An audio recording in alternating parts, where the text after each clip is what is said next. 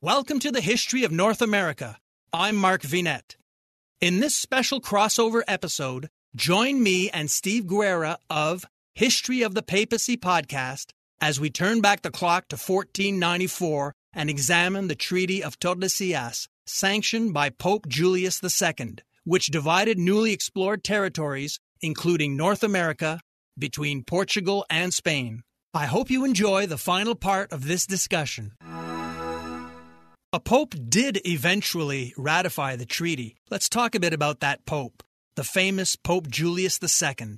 He's another one of the great popes. His name previous to Pope Julius II was Giuliano della Rovere, and he was from the famous della Rovere family of Italy.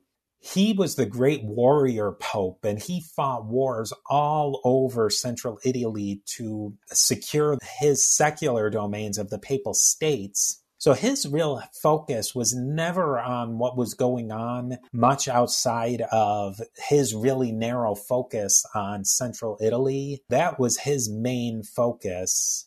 Wasn't he also Michelangelo's pope that commissioned him to do the Sistine Chapel? And the movie with Charlton Heston, Julius was the pope played by Rex Harrison, based on a famous book, and the movie was a big hit. It's a really good movie. It's a great movie. Charlton Heston in The Agony and Ecstasy. That was a big movie at the time, based on a big book. Charlton Heston, Rex Harrison. It's all about the painting of the Sistine Chapel, and it's the battle of wills between Michelangelo, a young Michelangelo, and Pope Julius II, who is the warrior pope, and we see him fighting battles at the beginning of the movie.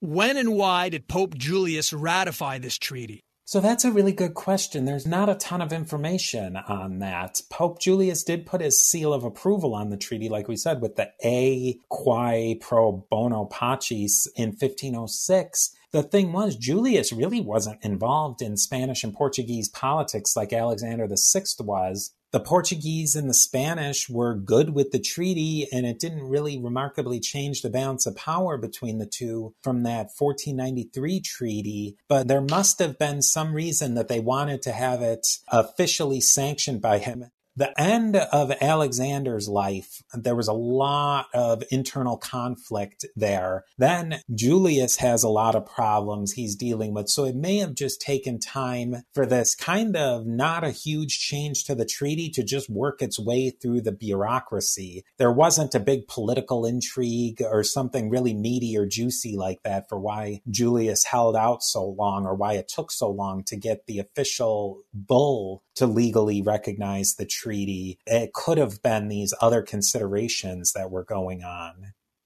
I know that Portugal and Spain largely respected the treaty, but the other European powers, as you alluded to, and indigenous nations, however, did not sign the treaty and generally ignored it. France was not in a great position, and England weren't in great positions to exploit or to get into the voyages of discovery. They had to find some Italian or Genoese navigators, and they did, and they made some discoveries early on, but they weren't really able to make a lot out of these discoveries. And as far as the Holy Roman Empire goes, or went at that time, it was really a patchwork of individual states, so they didn't really have the ability to garner a ton of resources to set sail, and they were mostly a land-based empire to begin with. So these major powers really weren't in a good spot to take on Portugal and Spain, who had such an early head start on them because they were the early adopters, as it were. So that begs the question, how was the treaty enforced? Because basically with Jacques Cartier and the French, they were thumbing their nose at the treaty. And then John Cabot and the British, they were thumbing their nose at the treaty. And basically the next decades, the other European countries were saying, we don't care about your treaty. I think Denmark never gave up the claim to Greenland. Probably nobody particularly cared what Denmark had to say, but I don't think they ever gave up claim. And that comes up more so later, I think, with the French and the English than it does with the Treaty of Tordesillas, because really by the time Martin Luther and the Reformation come, then that completely changes, and none of them really care or respect the Treaty of Tordesillas as far as it goes with excommunication. The Protestant Reformation, that really took a lot of the sting out of the main excommunication idea. So we start to see that France and every other country in Europe that wasn't involved in the treaty, they start to care less and less about the treaty. The indigenous people of North and South America, they still have a problem with this treaty to this day. And obviously, they didn't appreciate their lands getting carved up by two countries on the other side of the planet. We also have the issue of the Norse claims, really Denmark, that had a claim to particularly Greenland. Now, we all know from Mark's podcast about the discoveries by the Vikings much earlier, but Greenland comes into play because Greenland wasn't officially abandoned until sometime in the mid-1400s. Some new archaeology has come up that shows that climate change may have played a part into Greenland's colony being not wiped out, but sort of fading out. But one thing that's interesting and that ties us all back together is some of the Spanish and the Portuguese conquests, such as the Central Atlantic Islands, the Madeiras, the Azores, etc., and their conquests into Africa seriously cut into the Greenland trade on ivory. The Greenlanders made most of their money by trading walrus ivory to Europe. The Spanish and the Portuguese at this time made big inroads into being able to trade the much cheaper and more abundant elephant ivory. So in a way, it could have, if they hadn't started to make these inroads into trade into Africa, you may have seen a situation where the Greenlander colonies did carry on. That's hard to say, but Greenland would have definitely come into a lot more conflict if Spanish and Portuguese trade hadn't really devastated their economy. Then the Protestant Reformation comes, of which Denmark fully embraced. It sort of takes Denmark completely out of the equation, but they had a legitimate claim to these areas that were new discoveries. Had they stayed Catholic, Denmark, they had the rights of first discovery to those lands. What does the Portuguese-speaking modern nation of Brazil owe to this late 15th century document? Well, it's interesting. The second line, like we said, it bumped over the papal line of demarcation enough that it just sliced through the corner of Brazil. So that gave the Portuguese an inroad into colonizing Brazil, which would have really, under Inter Caetera line, but under almost most of the circumstances, all of North and South America are solidly inside of the Spanish realm of control. But that little slice of the later Treaty of Tordesillas line gave Portugal legitimate claim to that part of South America. And there's some other, it doesn't really play into North American history, but that's the reason why the Spanish could lay claim to the Philippines, because that line of demarcation didn't just cut through the Western hemisphere. It goes all the way through the entire north-south circumference of the planet. So places that would normally be completely under what you would think should be under the Portuguese's area of control, like the Philippines, actually are under Spain's. Hi, everyone. If you've been injured in an accident that was not your fault, listen up. We have legal professionals standing by to answer your questions for free. Call now and find out if you have a case and how much it's potentially worth. Call 800-218-6010. I'm here with spokesman John Wolf. So, John, tell everyone listening who should call right now. Well, Maria, first off, thank you for having me here. It's always nice to answer the listeners' questions. Now, as far as who should call in, anyone who's been injured in an accident and think you deserve compensation, give us a call right now. 800-218-6010. You'll find out if you have a case and how much it's potentially worth. Thanks, John. You heard it, folks. Take advantage of this opportunity and call now. 800-218-6010. Advertisement sponsored by Legal Help Center. May not be available in all states. Where in Spain is Tordesillas located? Tordesillas is just outside of the city of Valladolid, which may not be on everybody's radar, but it's the key point to Tordesillas is it wasn't terribly far from Portugal. It was really fairly much what you would say on the border, a couple of miles inside of the border from Portugal. Is that why the treaty was signed in that town? Yeah, really kind of neutral ground, so to speak, so that they're still, you're talking about medieval times at this point. They could play some dirty politics. So it was a way to keep everybody honest on where they were having these negotiations.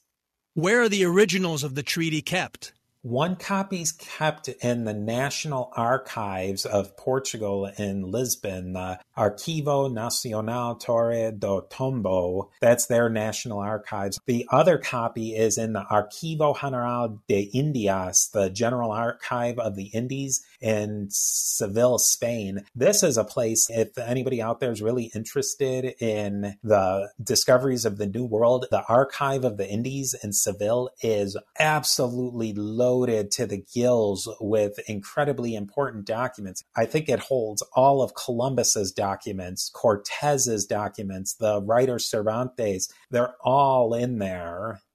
Well, that's actually where Christopher Columbus is buried, or part of him anyway. Yes, Seville became a really important launching point for these voyages of the Spanish. I'd love to get into that archive. I mean, obviously they're never going to let me go and thumb through the treaty or Columbus's originals, but I'm sure they have a place where regular people can go through and look.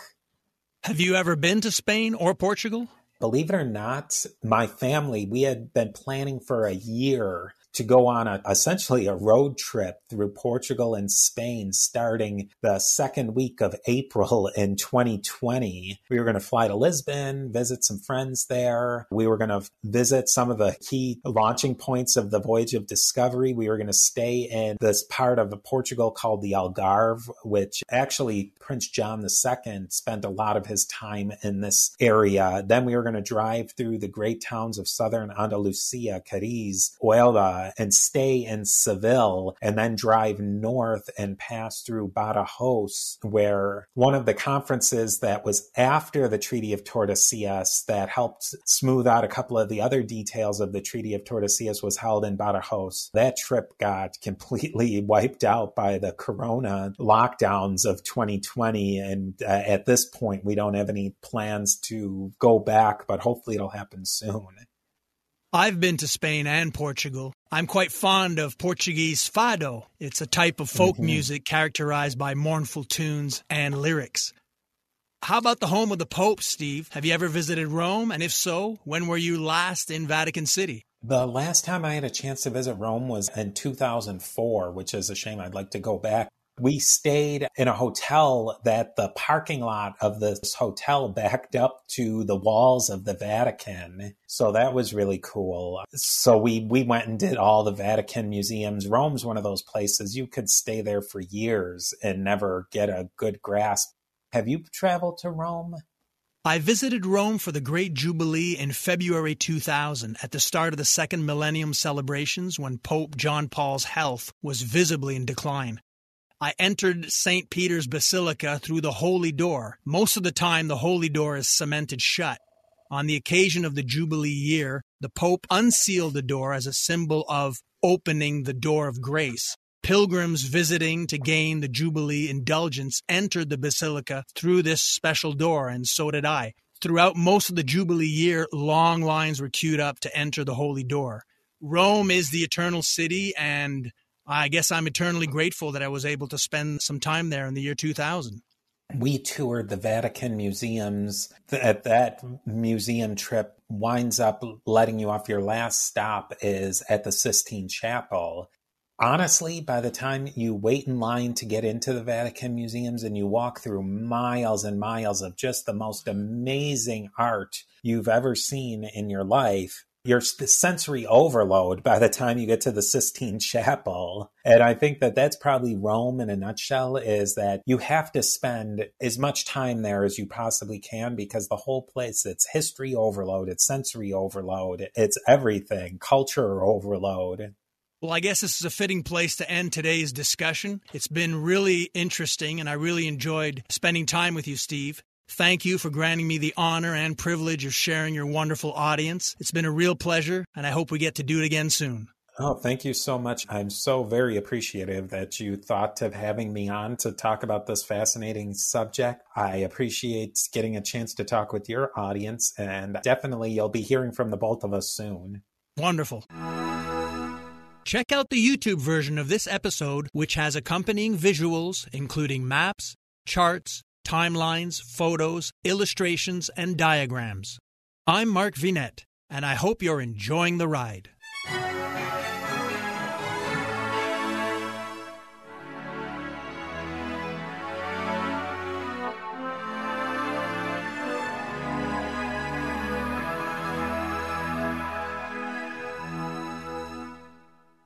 Doctors endorse it, nutritionists recommend it, and customers love it. Calotrin Healthy Weight Loss. Ron in Texas lost 35 pounds. Marie in Pennsylvania lost 117 pounds with Calotrin. Diane not only lost weight, but she also found relief from arthritis. Lynn lost over 45 pounds. Calotrin contains collagen, the most abundant protein naturally occurring in the human body, which decreases as we age. Taking Calotrin promotes better sleep, more energy, less joint pain, and best of all, weight loss. Calotrin has an amazing 86% success rate with their 90-day supply. And this week, take advantage of their President's Day sale. Buy the 90-day supply and get an extra month free plus free shipping. Ordering is so easy. Just text the word HISTORY to the code 30605 and we'll send you a link to the special offer. Again, text HISTORY, that's HISTORY, using the code 30605.